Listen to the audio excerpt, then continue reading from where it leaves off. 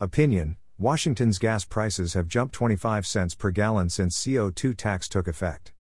Todd Myers of the Washington Policy Center continues to make the case that the costs of that policy should be offset by tax cuts and that cost increases should be small. By Todd Myers with Washington Policy Center.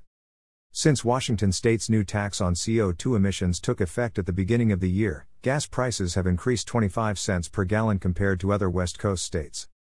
The latest data, released yesterday, show that, despite the governor's protests, the CO2 tax is working as expected and intended, increasing the price of fossil fuels to encourage people to switch to alternative sources of energy. To calculate the impact and distinguish it from standard price fluctuations, let's look at the work of carbon tax advocate and environmental economist Yoram Bauman. He created a formula to estimate the increases due to the new tax on CO2 emissions. Yoram's formula uses weekly gas price data from the U.S. Energy Information Administration. We compare Washington's price for regular gasoline to the West Coast minus California. We removed California because it has a similar tax on CO2 emissions and their prices are more volatile. As Bauman explains in this tweet, the gap between prices in Washington and the other West Coast states is smaller and more stable, making it a better baseline against which to compare. The calculations can be found on this public spreadsheet. Price data from AAA are used to confirm the 25 cent per gallon estimate is about right. For example, Washington's gas prices have increased 17 cents per gallon in the last month according to AAA. During that same period, average gas prices in Oregon fell by 7 cents per gallon. Compared to Oregon, Washington's gas prices are now 24 cents per gallon higher than they were a month ago. The numbers are similar for Idaho. In the last month, Idaho's gas prices have fallen about 12 cents per gallon.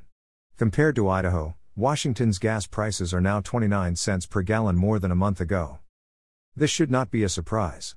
The very purpose of taxes on CO2 emissions is to increase the price of fossil fuels. As pointed out by the Tax Policy Center, run by the Center-Left Urban Institute and Brookings Institution, the goal of taxing CO2 emissions is to encourage people, businesses and government to produce less of them. Increased prices are not a side effect of Washington's tax on CO2 emissions, it is the goal. Not surprisingly, Governor Inslee has denied the taxes are responsible for the jump in Washington's gas prices. Last week during a press conference he blamed the war in Ukraine for increasing gas prices in Arkansas, New York, and Connecticut. That would not explain why prices have increased in Washington state while they have declined in neighboring states unless the impact of the Ukraine war is only being felt here. And, as President Biden noted, gas prices nationally have been declining since the summer. The impact of Russia's invasion of Ukraine has dissipated. Echoing Department of Ecology staff 2 weeks ago, the governor also blamed oil companies for the increase, saying they jacked up the prices to increase profit. If so, the oil companies are choosing to limit their profit-taking to Washington state, choosing to forego increased profits in Idaho, Oregon, and the rest of the West Coast. The increase in prices reflects increased costs in Washington, something we predicted last year. We were simply following the lead of the state of California and energy experts. When she announced her desire to adopt a cap and invest system like Washington's, New York Governor Kathy Hochul made her first point the creation of a rebate program to mitigate consumer costs. Only in Washington state do politicians deny that taxes on CO2 increase gas prices. And if that wasn't enough, I even asked ChatGPT, does CO2 cap and invest increase gas prices? Evidence that AI is becoming more intelligent, or honest, than some politicians, it said a CO2 cap and invest system would also likely increase the price of gasoline. Frankly, it provided a very concise and accurate description of the program, and it is virtually identical to the Department of Ecology's explanation.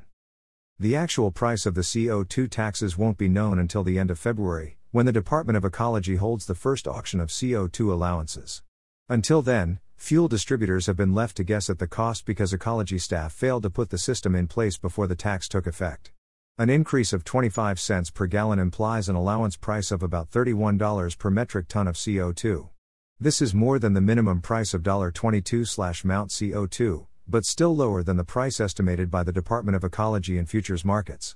If those estimates are accurate, gas prices would go even higher.